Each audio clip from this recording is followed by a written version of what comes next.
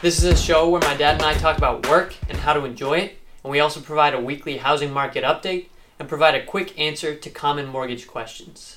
Please enjoy the Dirty Troughs podcast from Cleveland Street Mortgage. All right, welcome back to the Dirty Troughs podcast. Thanks for listening. My name is Landon Buteau, and this is my dad, Chris. This week we are going to tackle a question talking about the challenges of working from home and how to overcome those and make them positives of working in a home environment. And we're going to start with this week's housing market update. So I'm going to turn that over to you, Dad. What do you have for us this week? Really kind of the big deal this week is rates came way down. Rates came way up, and particularly if you're a first-time home buyer, this might be a good time for you to jump back in to revisit, with your mortgage professional, with your realtor, because two things happen. One is, we got some inflation numbers that were much better than feared, and that gave the market the sense that rates might be coming down, that the Fed might, be able to pull back a little bit from their aggressive posturing to get inflation under control, and that caused interest rates to to drop significantly. And then the other thing did, coincidentally, the Fannie Mae lowered the pricing for first-time home buyers. There's a technicality. The way they did that is they essentially eliminated what they call loan level price adjustments. And basically, if Fannie starts with a base rate for a single-family residence, someone perfect credit, 20% down, and then anytime you're off of that mark, let's say you're putting less than 20% down, or it's not a single family, it's a condo, or you don't have perfect credit, they're increasing the pricing for each one of those. And it's cumulative. And so if you're buying a condo and you don't have perfect credit and you're putting 3% down, it can be an interest rate that's very much higher than the going rate would be if you did put 20% down. And they wiped out all of those adjustments, basically saying these are adjustments that impact first-time home buyers more than anybody else, and we want to help them get in the market. So it's a good time to look at that again.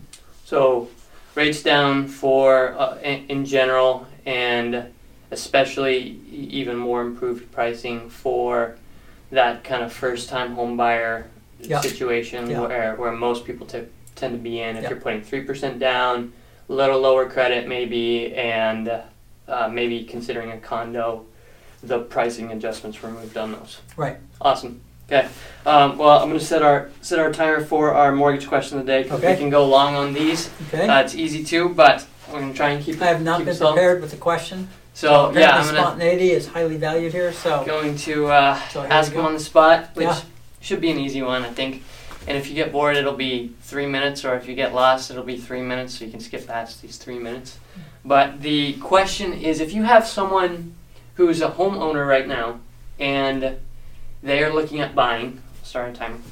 They're looking at buying, and they're considering keeping their home. Instead of selling in order to buy their new home, keeping it, maybe renting it out.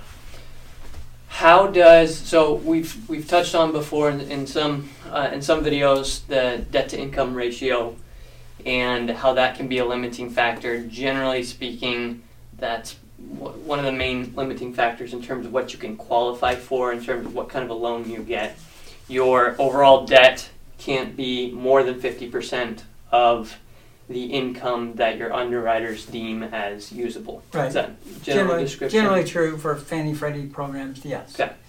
So, there's obviously exceptions, but as a general rule... That's a good general rule. And so if that's the case, and you're looking at keeping a house that you have a mortgage on and buying a new house, how does that debt to income ratio then factor in? Yeah, so it does. So that's kind of the short answer for that is it does. Like, is there a combined debt to income ratio, or? Well, what they're doing is debts are like if you have a car payment or student loan payments. Of course, that's easy to calculate, right? It's however $100 a month you're making on that payment gets included in your debts. But on a piece of property that you own, that's not the subject property. So the subject property is the property that is the subject of the mortgage you're being underwritten for. Mm-hmm. So in this case, you're buying a new place. The subject property has its own. Let's say Woodinville, Washington is the new property. Yeah. And Duval is the old property. Yeah. And so you're on Woodinville, of course, you're going to have your principal and interest on your mortgage, your taxes, your homeowner's insurance, and all that's going to factor into your debts. But then the departing residence that you're leaving in Duval also has all of those things as well. That's right. And so So, the ideal situation is, and this is not everybody for sure, is where you can qualify carrying that departing property as just dead weight, right? No income offset. So that's the ideal situation where you don't need to have a renter in that property. You don't have to have a rental agreement. In order to qualify. Right, in order to qualify. Because then that's, then it's simple. It's just, you're buying a new house, that's one of your debts, but you have enough income to qualify, so you just show them your mortgage statement that shows all the, the taxes and insurance and principal and interest, and that gets added in and you're fine. So are you saying there may be then scenarios where your usable income can include rent from your previous property? Yes, and so that's a situation that's more likely for a lot of people, as most people can't afford to carry two properties dead weight. And so then you typically have to have a rental agreement signed and a security deposit deposited. Okay. In order to use that income. In order to use that income, and then that income is an offset against that mortgage payment. So if you have that situation where you're looking at buying, you just have to start lining, and you needed that income to qualify. You just have to start lining up your renters, get that all taken care of, start lining up your renters, and then go get underwritten for your new mortgage. Yeah. Okay. Nice, great. Real quick, we're at our 3 minutes, but why not do that? Like, what are is there any obvious reason not to do that if you can? Not to retain the existing property and buy the new one? Like, if you can offset the mortgage by the rent effectively, so you're not adding more payments, you get, at the very worst case scenario, they even out. So your old mortgage you're keeping, but then you offset it with the rent you're getting, or close. Why not do that? Yeah, just different people have different risk tolerances, right? And different, also just appetites for real estate as an investment. Because you got to manage the real estate. You've got the risk associated with damage to the property. You've got the risk associated with renters, getting into the property, and you've definitely heard horror stories, and so. Rental, I think you can certainly be a real estate investor prudently and take precautions and minimize those exposures. You can never minimize, you can never eliminate the exposure of, different elements of owning real estate, right? Property values go down, rental values go down. Those are risks, but I think generally they go up. Yeah. And so, I think that's not a bad approach. The other main impact there is, a lot of times when you're buying a new house, people use the equity of the old house in order to invest in the new house, and that can be the biggest challenge. Is that you're leaving that equity parked in that house, and it's hard to get to. So that can be the biggest challenge. But there are solutions of maybe refinance that and use some of that equity potentially. But by the time you're ready to do that, well, that's also no longer going to be a primary residence, right? If you refinance this property, you have to say you're going to occupy it as a primary for a year. Otherwise, you're refinancing it as an investment property, and that's likely going to drive your cost of money significantly up. Then it gets less practical. Yeah. Makes sense. So, great. Well, more to talk about there, but it's helpful for now. Let's shift over to our work question, which is working from home, the challenges of working from home. A lot of people, obviously, a lot more people are doing that now.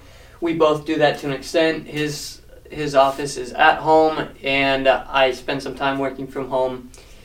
Mostly in the mornings, which is, I would say, is the most challenging part to work from home, as opposed to if you're working in the office in the morning and then at home in the evening, for various reasons.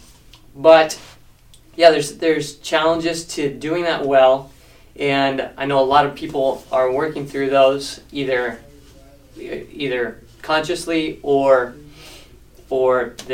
those challenges are going on and you haven't found a way to address them. So we want to just talk about some of our challenges that we faced and find out ways to make those victories and make those positive things, and hopefully if there's any specifics of those that anyone else out there is battling with right now too, those will be helpful to hear. We can open it up in general. Dad, what was your timeline of working from home? Why did you start doing that? Why did you shift to working at home? So I started, I had my own company, started Cleveland Street Mortgage in 99. Then after the crash, in 2010, I wound down Cleveland Street. It was hard to be small and independent. And I joined the mortgage banking side.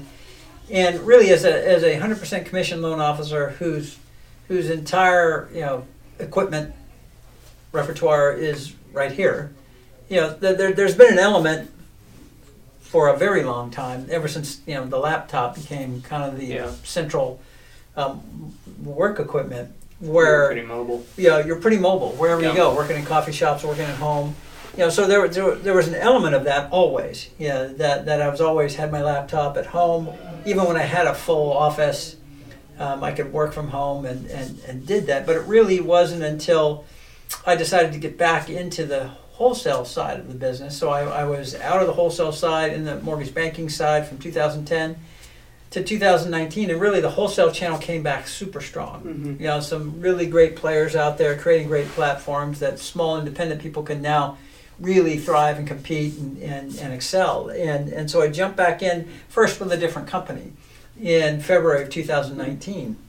And they were fully distributed, what they call, distributed company, where there was no central office. Everybody worked from their home. And so that was kind of the beginning of it for me. But I really wasn't there for very long, because I pretty quickly realized that the cost of working for somebody else far exceeded the benefits of working for somebody else. When I had run my own company before, I'm a CPA, I was comfortable with all the taxes and the business aspects of it. And so it just became obvious that there is very little value to working for somebody else when I can do all this on my own and charge less and earn more. And that was, and so at that point, I had seen the light of you don't need an office. Right. I do need an office, and that's something I think I will point out is I do think you need it. I mean, it's fine. I'm sure some people work out of their bedroom, out of their kitchen, whatever, and do what works for you. But I definitely needed an office, and so we did spend some money at home making an office in the home, but separate and distinct and very officey. So that's another word for professional. It's good space. So as you've done that, I mean, and part of that, it's hard to distinguish the self-employed side of it, the self-managing side from the working from home side, because sometimes those kind of blur together. Very much true. But so some of these things might be true of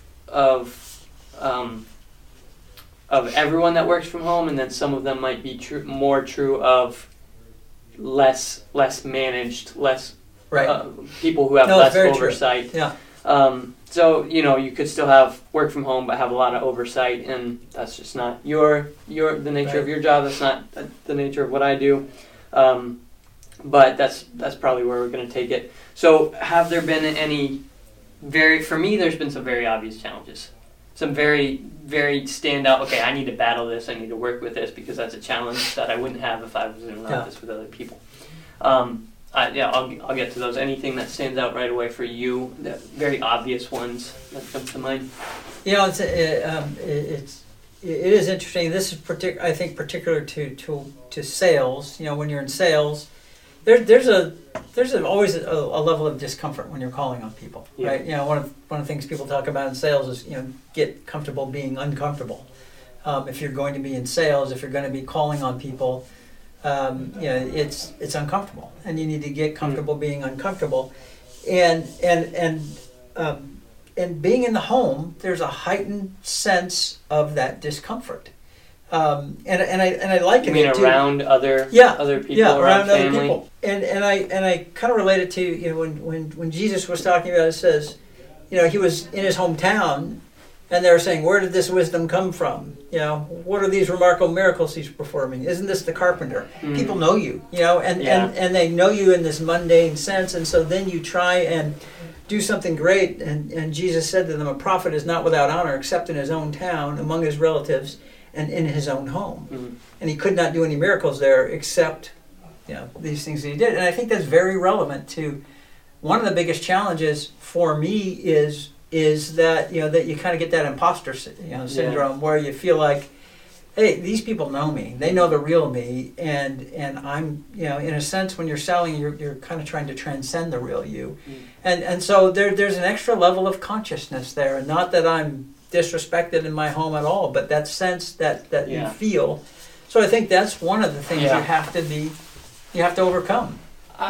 Yeah, completely. Something you said there caught my attention. When you're selling, you have to kind of transcend the real you. Is that a good thing? Is that something? Yeah. Is that like, to me that's kind of like, well, maybe that means you're selling wrong. Yeah, it's kind of my instinct, but I mean, I don't know. What are your thoughts on that? No, that's a great point. No, I'm glad you called that out. Yeah. Because in this this age of sort of authenticity is everything, right? And so I don't in any way mean be inauthentic, tell lies or deceive, but you have to transcend those limitations you feel. You have to get beyond those limitations you feel. You're just your own sort of self-awareness and self-consciousness. Mm-hmm. You have to transcend that in order to make those calls and get those no's.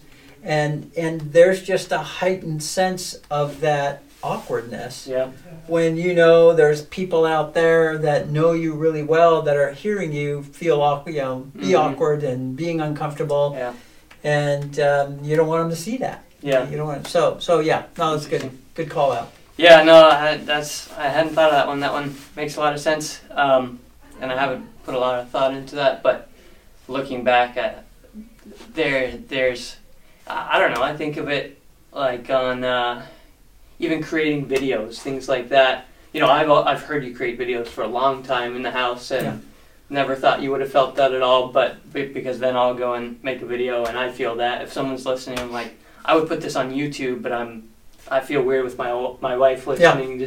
I'm more self-conscious in the real actual making of the video. So yeah, it's interesting. So in terms of overcoming that, it's just embracing, in a sense, humility, honesty. What? Well, I think that and the discomfort. Yeah. So I think So on the one hand, it's strengthened you in a sense because get comfortable being uncomfortable. Yeah. That heightens that sense of discomfort, and in a way, it exercises a muscle that needs to be exercised. In that you have to be willing to be uncomfortable in order to do sales like that. Yeah. But I think another much more sort of pragmatic thing is just to talk to those people in your life and just say, hey, I just want you to know that I feel awkward doing this, and because I'm just self-conscious of the fact that you're there and you're hearing me feel awkward doing this, and so I'm just telling you that so I feel better about it when I'm doing it. So I think that can help. Yeah. I think that can help, and hopefully we all have very supportive environments at home. I know you do. I know I do. And ultimately, those things aren't what they feel like in the moment. Yeah. I mean, ultimately, it's probably just some deeper self-consciousness that's a little deeper rooted. That is the deeper problem. But yeah, that's a great point. While it's top of mind for me, I mentioned this to you before we started recording, is when one of the main challenges I have is, I mean, this is always something, no matter what, is getting up at my alarm clock. We talked about it before on a different episode. But when you have structure and meetings and accountability in terms of people know when you're at work, then you have to get up, or if you don't, then you're gonna have to skip other things in your morning routine and morning process, and you can just kind of push back your start time if you don't have anything scheduled, if you don't have an office, and so that's a challenge for me. And as I was thinking through this topic ahead of time, a quick solution came to my mind that I want to implement is just start every day with some sort of scheduled meeting, and it could, the point of the meeting is to have a meeting, so it could be very quick, and you can get value out of those. You can set it up so that it's a valuable use of time as well. But I think that's a tool I'm going to start using, is just scheduling meetings when I want to start my day. There's a, there's things that are that in between starting, like listening to podcasts that are, it's work related, like listening to, getting some education, some update on what's going on, and so, there's always going to be a little bit of blurred line, but I want to have a general start time of when I want to get into work, sit down and work mode, and start scheduling meetings then. So you up for some meetings in the morning? Yeah. Scheduling some meetings? Yeah.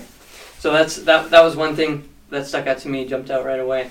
Any others that you had thought through ahead of time? Any other just general? Other general challenges and So these are all. It's all going to vary depending on your circumstance, right? There's a lot of circumstances that could impact, So one of the things that you brought up, which I think was really good, is when you are trying to cultivate culture, right? You're trying to create a culture or participate in the work culture, right? Unless you're completely self-employed and completely independent and just a sole operator, which some people do. I've known CPAs like that. That's they're a one-man shop. That's all they do. I've been a one-man shop. But anytime you go beyond that one-man shop, if you're working from home and you're distributed, that does become a challenge. Mm-hmm. How do you create that? How do you create that culture? And we are pretty young in terms of growing beyond me, the one-man shop. We're still only less than a year kind of into that. And so one of the things we're trying to do, we are bringing our weekly sales meeting here to this office so that we're in person. We've been doing that. Subleasing from a friend around here. So we've been doing that we've been meeting on Teams, and that's been good. I mean, those are certainly helpful. But I am definitely a big believer in person. And then we're also trying to schedule at least one activity a month, one just fun team building activity, just go out to dinner or go do an event, do some sort of an activity that we enjoy doing together. We're having a client appreciation party this month, where we're all come together and do that. So I think that's pretty important, is to have those sorts of activities, because otherwise, really if you're only interacting when you have specific need, business need that requires you to interact one-on-one or with specific individuals, then I think you're just never really going to generate that sort of sense of community that you want to have. No matter what your business, I think it's important that you feel like you are part of the group with one another. That we're not all these atoms that are just bouncing off each other, happen to be in the same company. We've done one of those in-person meetings so far, and I just think it creates belief in the company and a sense of company identity, and that adds motivation for me as an employee. It's not my company, but it begins to feel a little bit more like I'm a part of it, and that like I genuinely feel ownership for the company because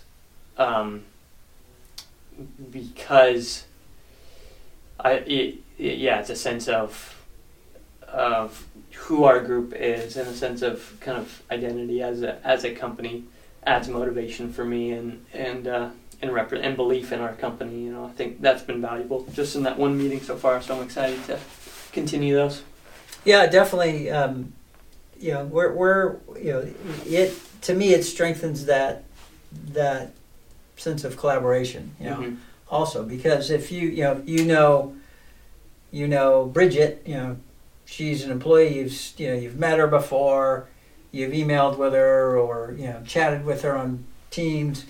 But it's really sitting in the same room together that a lot of that interpersonal connection happens, and that deeper knowing of people happens, right? And I think it's that deeper knowing that creates company culture and like you said, creates much deeper investment in the company mission. And so, let's keep moving. One more that I thought of, and I'm curious on your thoughts on this, because I don't really have a solution. I just have the challenge, is time management and scheduling, but I would frame it mostly as time management, in the sense that there's things that I can spend my time doing. And again, this is probably another that's partially working from home and partially supervision, how much supervision you have, or management over you have. But yeah, there are so many things that I can spend a long time on, and it's good for me to, the more I do it, the better it is.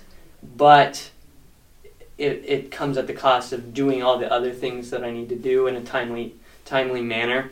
Video editing is I do a decent amount of that right now, and you can, I was just talking with someone else about writing a paper. You can spend, it's never done. You can spend as long as you want on writing a paper. You can spend as long as you want on video editing. It's always going to get better and better in a sense.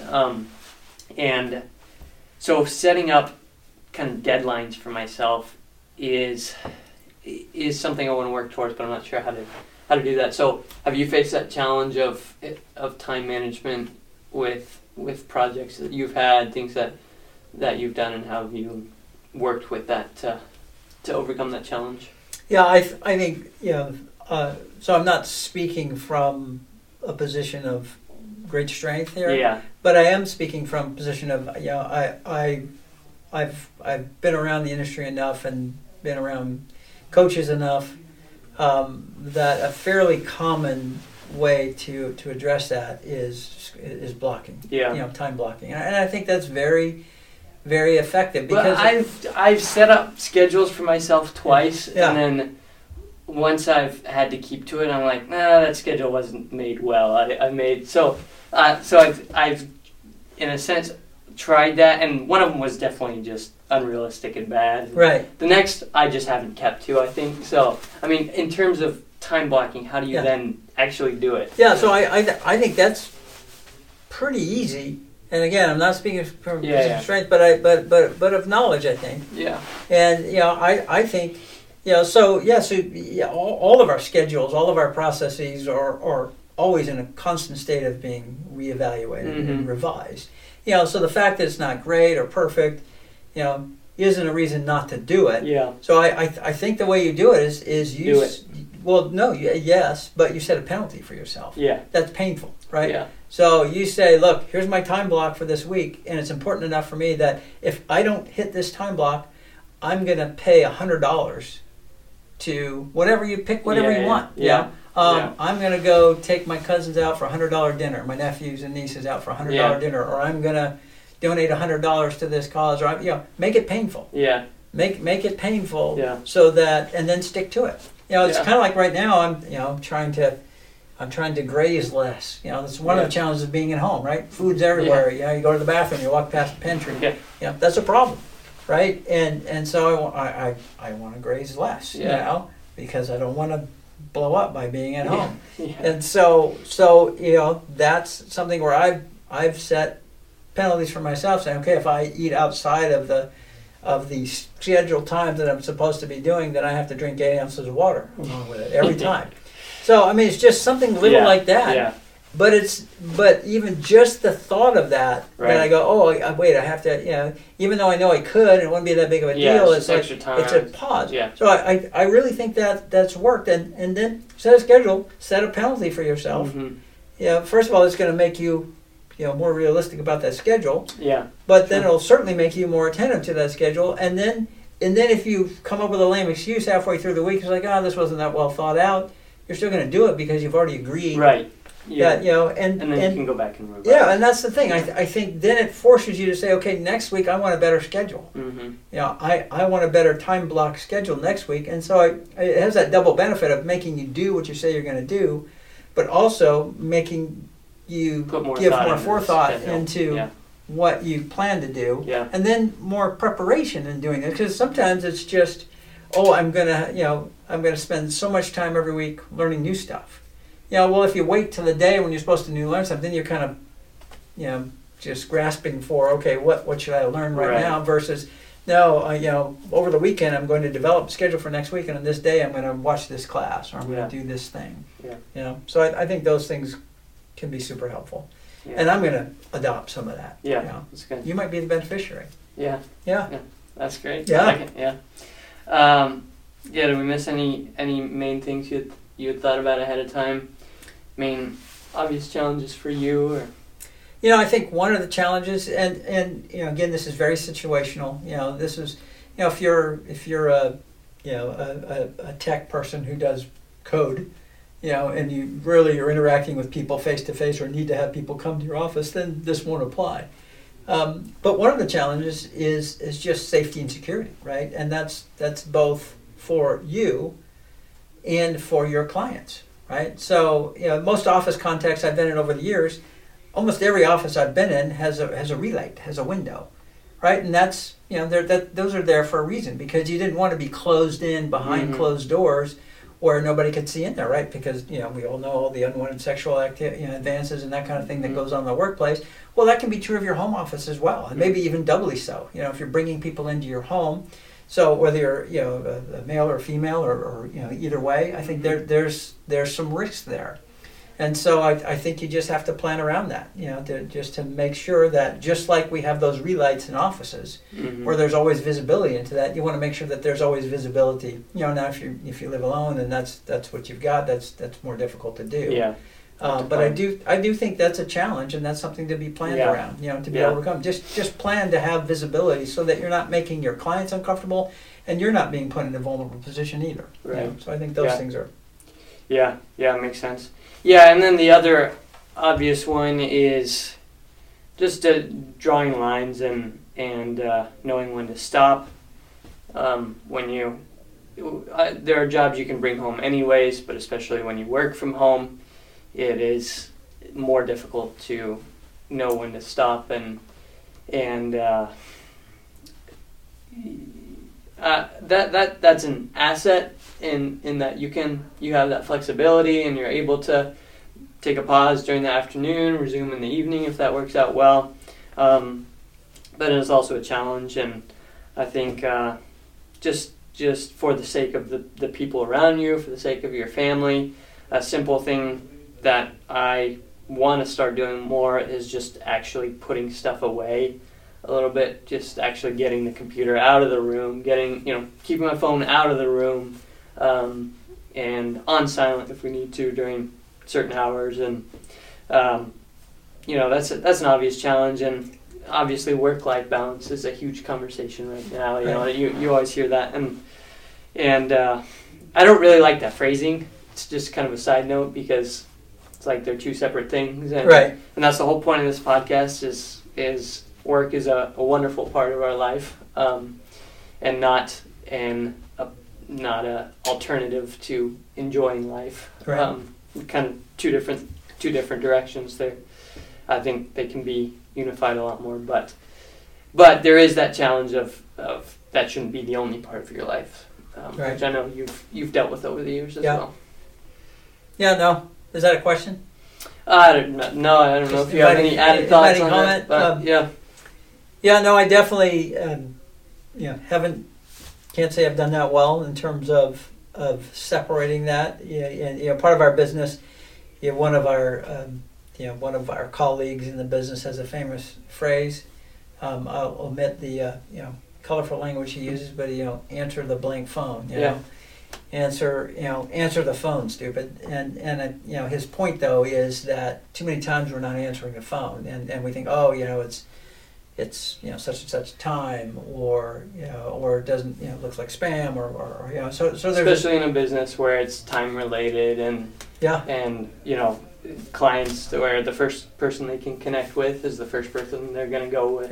Right. And where we're selling, and where our clients' availability typically happens after they get done with work. Right. A lot of times, and so there's an element of that, and there's trade-offs involved in that. Right. So I think at one level you just have to accept that there's trade-offs in having all that flexibility, during the regular work hours, and that kind of speaks to your early need for discipline and need for structure, so that you're making good use of that time, but also knowing there's a ton of flexibility around that time where you can do things that you couldn't do if you were working in a desk job and you had to be there all the time.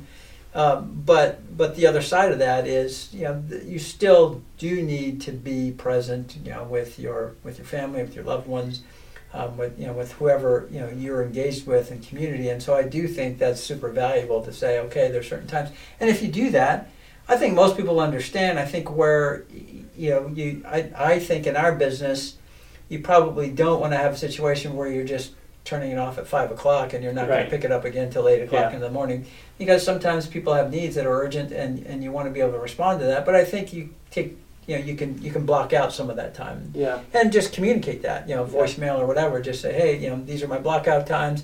I will be reviewing voicemails later if you plan to do something like that. But I think that's super valuable, and without having to do that, dinner times and those kind of things, you can just set it all aside. So it's not, you don't have to. We're not emergency room doctors. Right. Nobody's going to die if they don't get our call in an hour. Yeah. So, I love working from home. Yeah. I think the benefits far outweigh the detriments, and so definitely would encourage that for anybody who has the opportunity to do so and wants to do so. Yeah. Awesome. Well, thanks for listening. We will be posting us on Spotify, YouTube, Apple Podcasts, so you can listen on any of those. Thanks so much for listening.